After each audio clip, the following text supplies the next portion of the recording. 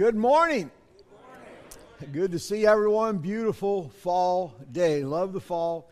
And so anyway, great to see you. So there's a little bit of a flavor of patriotic, both outside and inside today. This Thursday is Veterans Day, and I just want to take a minute and just thank our veterans. I'm one of those guys that just feel so incredibly humbled that men and women would serve this nation. So we just want to take a minute and say thanks. If you're a veteran, I know people are joining us by way of live stream as well, but if you're a veteran here today, would you mind just standing if you're able? We just want to recognize all of our veterans today.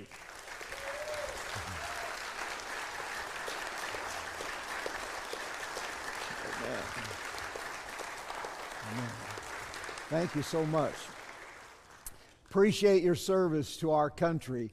Well, we're continuing our series on Come to the Table. Appreciate Brett, and Brett had a heart to do a series on just gathering around the table. And it is amazing how many things in the Bible happened around the table, around mealtime. Next week, we're going to have a special guest come, and he's going to kind of share a little bit of his story and share and kind of fit into coming to the table, and that's Blake. I've known Blake now for about 14, 15 years. But 13 years ago, on November 16th, which will be a week from Tuesday, is the 13th year anniversary of when he went out to deer hunt and he got up into a tree stand. The tree stand broke. He fell about 15, 18 feet out of the tree stand, and from that day forward has been living in a wheelchair. He's basically has very little use of his arms, has some use of his arms, no use of his legs. But I've had the privilege of knowing him. The guy always has a smile on his face. And so he's going to come and just kind of share a little bit of his story. And so I hope that you'll come. By the way, he is part of the men's Bible study down at the Leslie campus. And the guy who was leading the Bible study couldn't lead anymore. And so Ron asked Blake, hey, why don't you lead? And so for the first time in his life, he's able to give something back, and he's been leading the men's Bible study down at the Leslie campus. Love this guy, and so he's going to be here next Sunday. So I hope that you'll come and just hear his story and just, again, embrace. And I know his life will be an encouragement to us. And so as we've been, this series that Brett kicked off, he talked about the table. The table, God's table, is for the broken. God's table allows us to belong, and God's table offers us a blessing. And so some people say, well, what does it mean it's for the broken? Well, today we're going to look at someone who is incredibly broken and yet brought to the King's table. And so three challenges that Brett gave us. First of all, to invite someone from the church to come and have a meal with you, and encourage you to find somebody that you do not know and invite them to either come to your house, go out and eat somewhere. And if you can't find anybody to invite, I am available on Tuesday and Thursday evening, all right? And I have made a commitment several years ago to eat, and I just want you to know I have been faithful. I have been faithful, all right?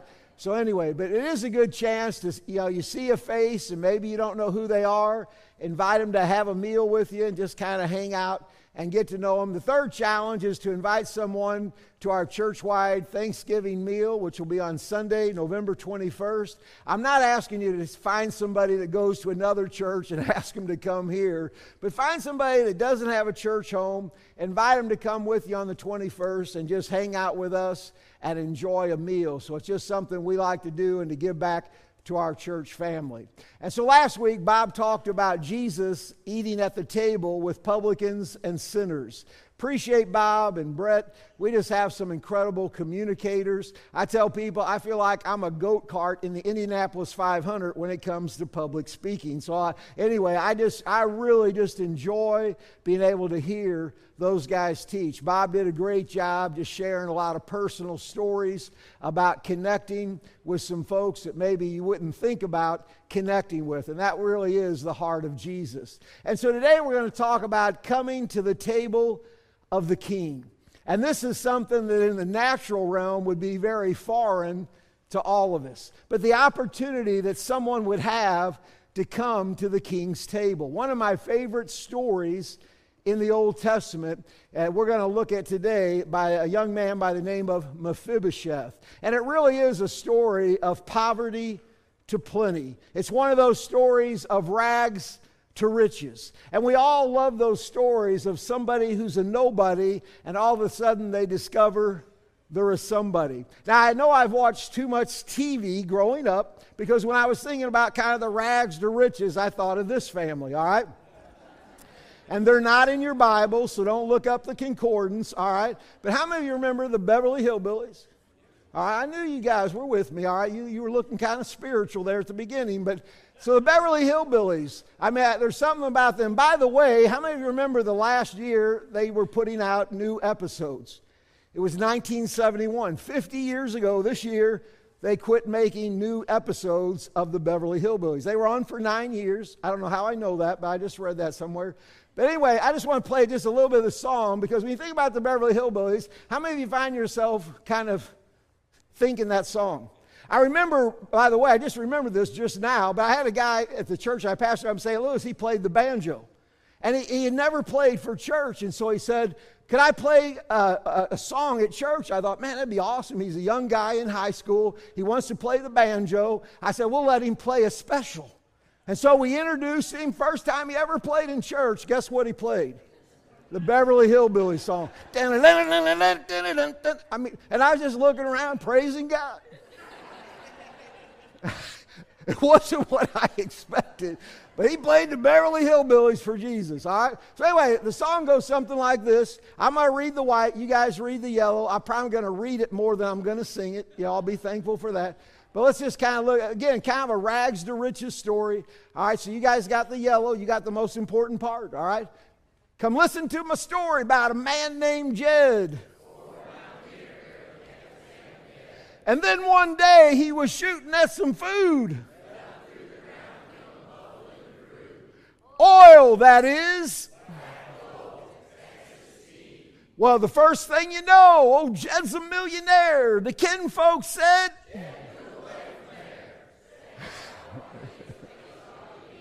So they loaded up the truck and they moved to Beverly. You guys know that song, didn't you? Yeah. So you're going to be humming that this week. You're going to be humming it. Somebody will say, where have you heard the Beverly? We learned it in church. We sang it in church. All right. But anyway, there's something about those tunes that kind of get in your head. All right. But anyway, so today we're going to look in 2 Samuel chapter 9, kind of a rags to riches story. One of my favorite Old Testament stories. It's a guy that probably goes under the radar for most people when you think about your favorite Old Testament characters. But I love Mephibosheth because I can identify so much. And so here in 2 chapter 9, David has now become king. And if you remember all the turmoil his life went through, all the time Saul tried to take him out, but now he's finally king. All right? So let's look. David says to Ziba, who was a servant of Saul when he was king, is there not still someone of the house of Saul that I may show the kindness of God to him? So David is now king, and typically when a king comes into power, they kill all the offspring of the former king. But David made a covenant with Saul's son, Jonathan. And he made that covenant in essence, and we're going to read it here in just a minute, but in essence, when they made a covenant together, Jonathan, who was the king's son, and even though he was in line to the throne, Jonathan understood that David was going to be king. And Jonathan and David made a covenant together, in essence saying, everything I have belongs to you, everything you have belongs to me, and literally we're becoming one. And because of that covenant, David is now king, but he remembers that covenant that he made with Jonathan. And he says, I just want to bless somebody of the house of Saul. I just want to follow through with that covenant that I made with Jonathan, and I want to give something back. And so the word kindness there is an important word. He says, I want to show kindness. That word kindness, and we'll just kind of look at it, is the Hebrew word hesed. And it means unfailing love, kindness, mercy, and it's often based on a covenant relationship. So remember, he made a covenant with Jonathan. Based on that covenant, he just wants to show mercy and grace. He wants to bless somebody because of that covenant relationship. That same word, hesed, is translated mercy 137 times in the Old Testament. So most of the time when you see mercy in the Old Testament, it's this particular word. It's mercy that is shown. It's translated kindness 38 times, one in our text today, and goodness 12 times. By the way, in the book of Psalms, 86 times in the book of Psalms, when you see the word mercy, it's this word, hesed. It's God wanting to show mercy, not based on our performance, but based on covenant. And so the psalmist, no matter how much trouble they were in, they wanted to experience the mercies of God, that they're new every morning. All right? Here's how I would define mercy and grace that I think always go hand in hand. Mercy is not getting the punishment we deserve, and grace is getting the blessings we don't deserve. I want to tell you, when you understand that God we all literally deserve hell. But God in His goodness is withholding that judgment. That's mercy. But then God turns around and blesses us and gives us the kingdom.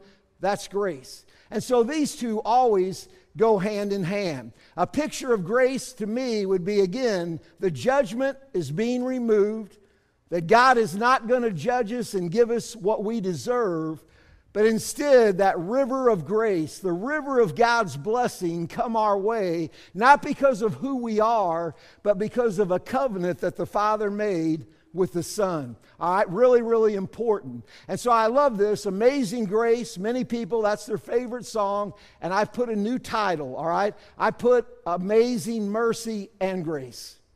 Because mercy and grace always go together. Again, mercy is God withholding the judgment we should get, and grace is God giving us the blessings we do not deserve. All right? So Jonathan, I mentioned Jonathan and David made a covenant. And here it's mentioned in 1 Samuel chapter 18. So Jonathan made a covenant with David because he loved him as his own soul. Jonathan stripped himself of the robe that was on him and gave it to David, and his armor and even his sword, his bow, and his belt. In essence, when two people made a covenant, by taking off his robe and putting it on David, he was saying, everything I own belongs to you. When he gave him his sword, he was saying to David, your enemies are my enemies. My enemies are your enemies. They literally became one. And so here in 2 Samuel 9, when David wants to bless somebody, it's because of that covenant that he had made with Jonathan. And then we find, I think it's the last chapter of 1 Samuel, chapter 31 here. It says that Saul and his 3 sons all died in the battle against the Philistines. And so again, Saul, his 3 sons, all died in the same battle. So that tells us how Saul was taken out, all right? So Ziba, who was again a servant of Saul, he says to the king, there's still a son of Jonathan. He is crippled in his feet. By the way, over and over, multiple times in this one chapter, we're told that Mephibosheth is crippled in both of his feet, all right? And so David said to him, where is he? And Ziba answered, he's at Lodabar. How many of you have ever heard of a town that would be called Podunk, USA? I mean a town that literally, anybody know of a town that would be called Podunk? Well, Lodabar would be just south of Podunk, all right? Podunk isn't much. Well, Lodabar would be less than that, all right? And so Lodabar literally means, the word means no pasture.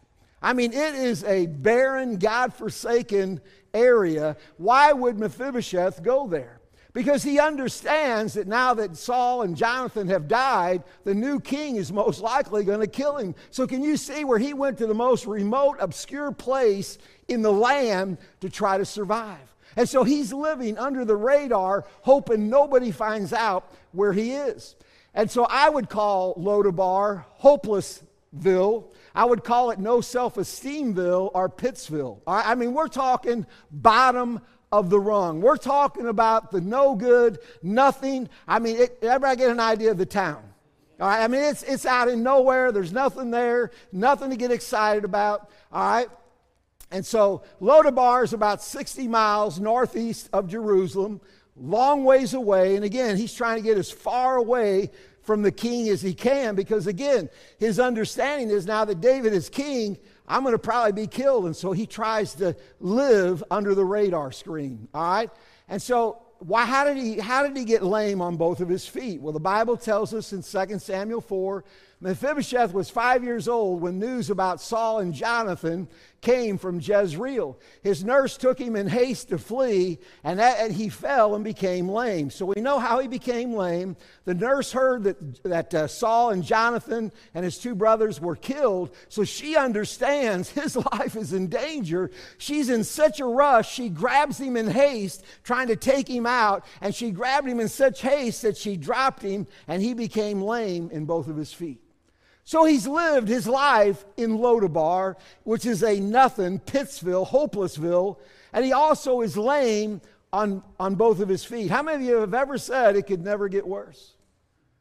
Mephibosheth, always think of Mephibosheth, it could always be worse. All right, so he's living in Lodabar, he's living in fear of the king. All right, so Mephibosheth, and this is my opinion, most likely lived in Lodabar in fear and low self-esteem 24/7. You see, Mephibosheth didn't understand that his dad and David had made covenant. He didn't understand covenant, and because of that, he was living in fear when all the time he could have been living at the king's castle. And I just want to remind you that the Christian life is not about our performance, it's not about who we are, but when we understand that God the Father and God the Son made a covenant, and when Jesus died, he fulfilled that covenant, and if we have Jesus in our life, God wants to bless us, not because of who we are, but because of our connection to Jesus. When you begin to understand covenant and understand the story of Mephibosheth and realize you are Mephibosheth in the spiritual realm, God wants to bless you not because of who you are, but because of his covenant with his son. And so I think he lived in Lodabar with bad information about the king. I think he was told, king doesn't kill you, he wants to kill you. And that wasn't true at all. But I want to tell you, when you're told that, you begin to believe that. I believe he lived like the most wanted man in Israel. He probably lived a very wasted, unproductive life, all right?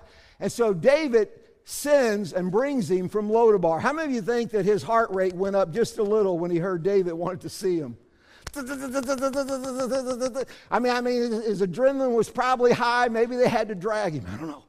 But David wants to see it. He probably thinks, how did he find me? Ziba told on you. Ziba said, he kind of ratted you out and told that you lived in Lodabar. So Mephibosheth, the son of Jonathan, came to David, fell on his face, and paid reverence.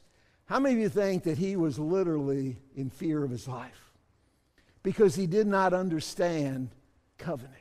And there's a lot of Christians, man, that live a life of fear and trembling because they don't understand the covenant between the Father and the Son.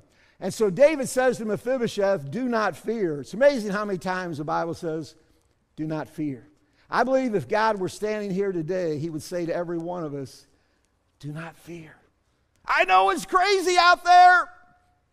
Do not fear. Do not fear. He says, I will show you kindness. There's that word, kindness. I will show you mercy and grace for the sake of your father Jonathan. He said, Mephibosheth, it's not about you, Mephibosheth. You haven't did anything to earn it, but I want to bless you.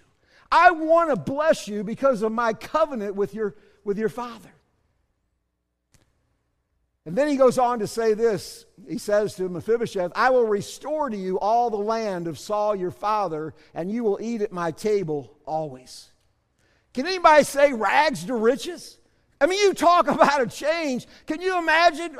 Can you imagine on Wednesday night anybody saying, does anybody have a testimony? And Mephibosheth said, I guess I could say something. Woo! I think Mephibosheth, I just can't. I was living in Lodabar. I'm at the king's table. I don't get it. I want to tell you, when it dawns on you who you are in Christ, and it isn't based on your performance at all. When you understand that God wants to give you the kingdom based on his covenant with his son, it's very humbling because it isn't about us. It's about him. But understanding covenant helps us to understand that, man, we are a child of the king. I love how Jesus said it's the Father's good pleasure to give you the kingdom. He wants to give you the kingdom. One of my favorite stories, I share it periodically, so act like it's new if you've heard it. I heard a pastor share that they went to a new neighborhood. And so, always a little bit of nerves going to a new place, a new neighborhood. And so they got in their new house, and the next morning, his wife came in just kind of laughing at breakfast time. And he said, what are you laughing about? Well, our youngest kind of headed out today, got on his bike, headed down the driveway, brand new neighborhood, brand new town. He said, our youngest headed down the driveway on his bike, and he hollered out, look out, world, here comes a preacher's kid. Can I tell you, every day you go out, we can honestly say to the world, look out, world, here comes the king's kid. And it's not about you. It's about your connection to Jesus, who has a covenant with the Father. And I just want to tell you, he wants to give you the kingdom. Can you imagine if Mephibosheth would have decided to go back to Lodabar? Can anybody say bad decision? Well, notice Mephibosheth says, he paid homage and said, what is your servant that you should show regard for a dead dog like me? I mean, he is broken before David. He realizes he had done nothing to earn that grace and that mercy. And he knows he isn't going to have anything to contribute for the kingdom. And he literally considers himself a dead dog. By the way, this is not a dead dog, actually. So don't go home and say, man, pastor showed a picture of a dead dog. It was terrible. This is a dog plain dead. All right? But anyway, so Mephibosheth, can you see how broken he is? I mean, he thought all the way to Jerusalem, man, this is the big one. This is the big one, man, I'm going to die. And then all of a sudden he discovers that King David wants to invite him to be part of the family, and he's going to restore everything that his grandfather Saul had, and he's going to just bless him. You know, it's no wonder that when we get to heaven, the Bible says we're going to fall on our face. I think we're going to understand what Mephibosheth felt when we stand in God's presence. When we see the glory and the holiness of God and think, who am I? Who am I that Jesus would come and die on the cross so that I could have eternity? I mean, I'm going to feel like a dead dog in heaven. I just want to tell you, when we get to heaven, can I tell you one word you're going to hear a lot in heaven, I believe? Wow. Wow. People are going to look at me and say, wow. You know, when I grew up, I've shared my testimony. When I grew up, I wasn't the best example when I was going through school. We got involved in everything that the world got involved in. How many of you have ever heard that preachers' kids are rough? And here's why, I believe. Preachers' kids are rough because they hang around deacons' kids. I was a deacon's kid. I'm just going to tell you, man, I just wreaked havoc. I did everything I could to influence people into the world. I remember one time we were sitting at a table, and I just thought everybody lived that way because all the church kids lived that way. And my dad would always say, as long as you're with the church kids, I said, not a problem, not a problem. And so we'd go out. But one day I remember we were at a table with some friends, and I was talking about getting involved in VBS. And I'll never forget the girl sitting across the table from me. She leaned across the table. Her eyes got the size of baseballs. And she said to me, "You go to church?" That hurt. But I just want to tell you, there's going to be people that I grew up with. When they get to heaven and look at me, they're going to say, wow, God's grace is big. And it really is. I'm here to tell you, when I study Mephibosheth and I realize that I'm Mephibosheth, I don't deserve the goodness of God. I don't deserve God's mercy, God's grace. Some of you, when you're driving home, it's going to dawn on you. You're going to have to pull over and just have a spell. Some of you this week, man, when it dawns on you, man, God's incredible mercy and grace, you're going to have a God moment. Because none of us deserve it. None of us deserve the grace and the mercy of God. But because of the covenant that the Father made with the Son, He wants to give us the kingdom. He's preparing heaven for us. Took Him 7 days to make creation. And by the way, I think He did a pretty good job. 7 days. He's been working on heaven for over 2,000 years.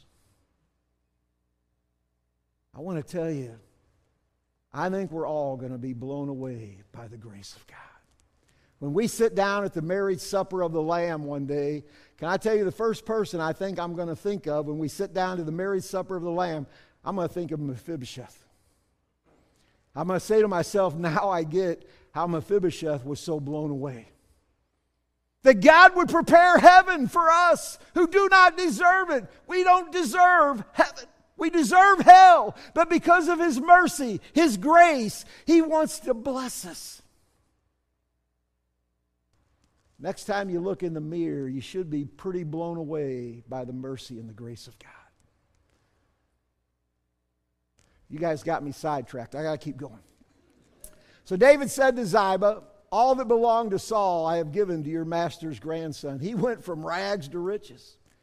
He got part of the promised land given back to him. And then he goes on to say this to Ziba, you and your sons and your servants shall till the land for Mephibosheth and shall bring in the produce that your master's grandson may have bread to eat. He went from being a pauper to having servants. He was somebody, not because of anything he did. He did nothing to deserve it. But because he was connected to Jonathan, and Jonathan and David made a covenant, he was important in the kingdom. And that's true of you. When you realize it's not about you, it's not because you came to the 1050 service, you deserve a little extra special love. Think about the poor sound guy. He has to sit through 3 services. It's not about that. It's about us being connected to Jesus. I love that story. So Mephibosheth, your master's grandson, shall always eat at my table. Wow. David said, I've always got a place for Mephibosheth. And I want you to know every day we can dine at the king's table in the spiritual realm. But one day we're going to get to go and actually dine with him in heaven. It's going to be pretty amazing, all right? So Mephibosheth had to make a decision. Do I go back and live in Lodabar or do I stay at the king's table? Can anybody say, duh? Boy, that's a hard decision. If you were mailing him a letter, you either had to mail it to Lodabar, where he's been living, or you got to mail it to the king's palace. You know, there's a lot of Christians that live in poverty when they could be rich.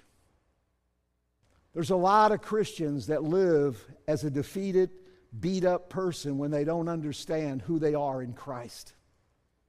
You know, when you read what the Bible says about us, that we're overcomers, that we're more than conquerors. When you read what the Bible says, that we're a royal priesthood, a holy nation. I mean, I don't always get up on Monday morning feeling like an overcomer. Sometimes I feel like I've been overcome. But when you begin to discover who you are, not because you're part of the ridge, not because you're an American, but because you have Jesus and the covenant that the Father made with the Son, He wants to give you the kingdom.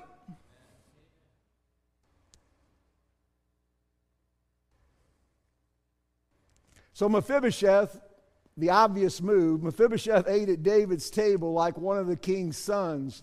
So Mephibosheth lived in Jerusalem, and he ate always at the king's table. And again, the Bible reminds us that he was lame in both of his feet. Several times it reminds. So not only did Mephibosheth had nothing to give the king to deserve coming to the king's table, he had nothing to contribute after he came to the table.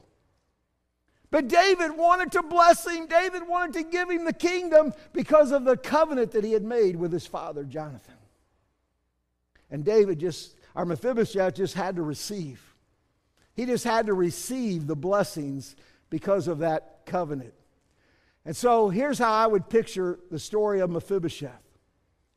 Just receiving the abundance of God's grace. Not because he deserved it, not because he had anything to contribute, but just the fact that he was Jonathan's son, he just got to receive the abundance of grace. So, did Mephibosheth do anything to earn David's mercy, love, and a place at the king's table? He did absolutely nothing. Second question is, did he do anything to keep David's mercy, love, and place at the table? No. But he got to stay at the table only because he was connected to Jonathan, and Jonathan and David made a covenant. And when you understand God wants to give you the kingdom every day, not because of your performance or lack of performance, but because you're connected to Jesus. It's no wonder when we get to heaven, again, we're all going to be on our face.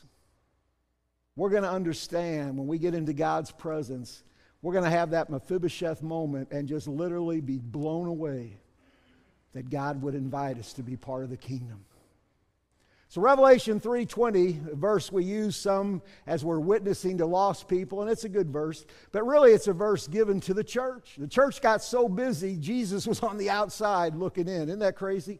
And this is what Jesus says, "Behold, I stand at the door and knock. If anyone hears my voice and opens the door, I will come in and" what? "Dine with them and they with me." God wants us to come to the table and to dine. He wants to come and just fellowship and to hang out at the table. One day we're going to do it physically. We're going to be in the presence of God. But even now, we can dine with Him every day. Because this world is crazy. This world is crazy. I'd hate to be God trying to figure out what's going on. But I want you to know, no matter how crazy the world gets, you can dine at God's table every day. And He wants to shower you with His love, mercy, and grace. So question I want to ask you, do you have to work to earn God's mercy, love, and a place at His table? It's not about working for it. Do you have to work to keep God's mercy, love, and a place at His table? No. Now, obviously, good works follow. When we fall in love with God, we just want to serve Him. But it's not about working for His acceptance. He accepts us because we're connected to Jesus. Have I said that enough times? If you're connected to Jesus, I just want you to know you get to enjoy all the covenant blessings of the Son because you're connected to Jesus. Gets pretty exciting. So 1 John, let's read these two verses together. John, maybe more than any other writer, got the love of God. And he was blown away that God would love us. He says this, let's read together. "Behold what manner of love the Father hath bestowed on us, that we should be called the children of God." That's crazy, that He's adopted us into His family. We're called the children of God. He says, I just can't understand that. And then in Galatians 4:7, it says, "You are no longer a slave, but you are God's child. And since you are His child, God has made you an heir." How many of you, if you discovered that you were an heir of all that God has, can anybody get a little excited? I mean, if you were an heir to my fortune, not much to shout about. But if you honestly knew and believed in your heart that He has made you an heir, not because of your performance, but because you're connected to Jesus, He will, everything that God has, He says, I want to give to you. It should even make a backslider feel good. Man, you ought to be driving home today, pull over and just have a spell. You ought to go into work tomorrow. I just discovered I'm an overcomer. I'm an heir of God. They would think you're drunk. But it's true. That's why the Bible, again, when you read what the Bible says about us, it's almost unbelievable. Because again, we believe what we see out here and not what God says. That's why the story of Mephibosheth is so exciting to me, because I can identify with Mephibosheth. So here's my final slide. This is the slide you've been waiting for. I will always say, the person I am most surprised that will be in heaven will be me. Because I know what a rascal I have been. I know how hard my heart is, how indifferent I've been over the years. How many of you noticed, this is the third picture that's kind of like this. How many of you noticed something in the other pictures? I kind of hid it in there and I didn't say anything. If you look just to the left of my face, in the water, how many of you see an itty bitty Roger? I hid that in every picture. because I will never want to talk about grace without realizing that myself, more than anybody, don't deserve it.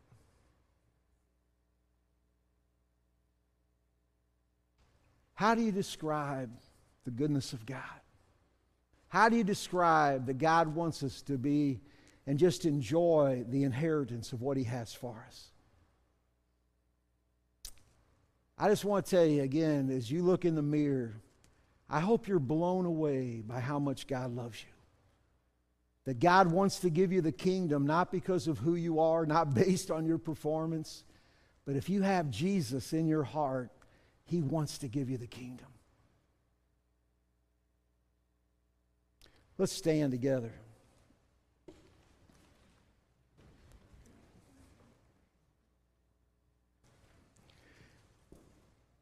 I can't think of how sad it would be for someone whose name is on a church roll to not have their name on the Lamb's Book of Life. I can't think of how sad it is for people to work all their life trying to perform for God, and then find in Matthew 7:21 where Jesus says, many are going to come in that day saying, Lord, Lord, have we not done all of these mighty things? And He's going to say, depart from me, I never knew you. I want to tell you, knowing Jesus is number one. I just want to pray a simple prayer. And maybe everybody here today has already prayed that prayer. Maybe you know that you know that you know that your name is on the Lamb's Book of Life. But maybe there's one person here today that's not sure that if you were to step into eternity today, that God would welcome you into His kingdom because of you were connected to Jesus. So I want to pray this prayer, and I'm just going to ask everybody to pray it. Whether you're a believer or a non-believer, let's just pray it in childlike faith. Dear Jesus, I realize today how much you love me. That you died on the cross for my sin. I ask you to forgive me. I open up the door of my heart. I invite you to come into my life as Lord and Savior. From this day forward, my life belongs to you. I want to live in the abundance of mercy, the abundance of grace. I want to head out every day that I'm a king's kid. Father, in Jesus' name, fill us with your Spirit. I love you guys. On the way out, as Bob mentioned, we're going to take $1 offering. We take $4 offerings usually in the fall, and you don't have to give anything. But you know, it's amazing because people say, I want to make a difference, but I just don't have that much. But when you throw some quarters or $1 in, you add up everybody, we get $500 or $600, we can do a lot of good. So if it isn't something God's put on your heart, do not feel bad at all. But anything put in that wooden box, 100% of it's just going to go help people over the holidays, just provide some food. Just a small way that we can share the love of God. I'm so glad that you guys are here. I think we're all going to identify with Mephibosheth on the other side. But if you think about it, all of us get to be like David on this side, that we can invite somebody to come to our house. That we can share the love of God and the blessings of God. And so really we get to be on both sides of it. I love you guys. It's an honor to be able to serve alongside of you all. Let's make this the best week ever as we just prepare our heart to receive all that God has. Let's pray, and then we're going to sing our way out of here today. Father, in Jesus' name, I thank you that your love for us is not based on performance, but based on the fact that we're connected to Jesus.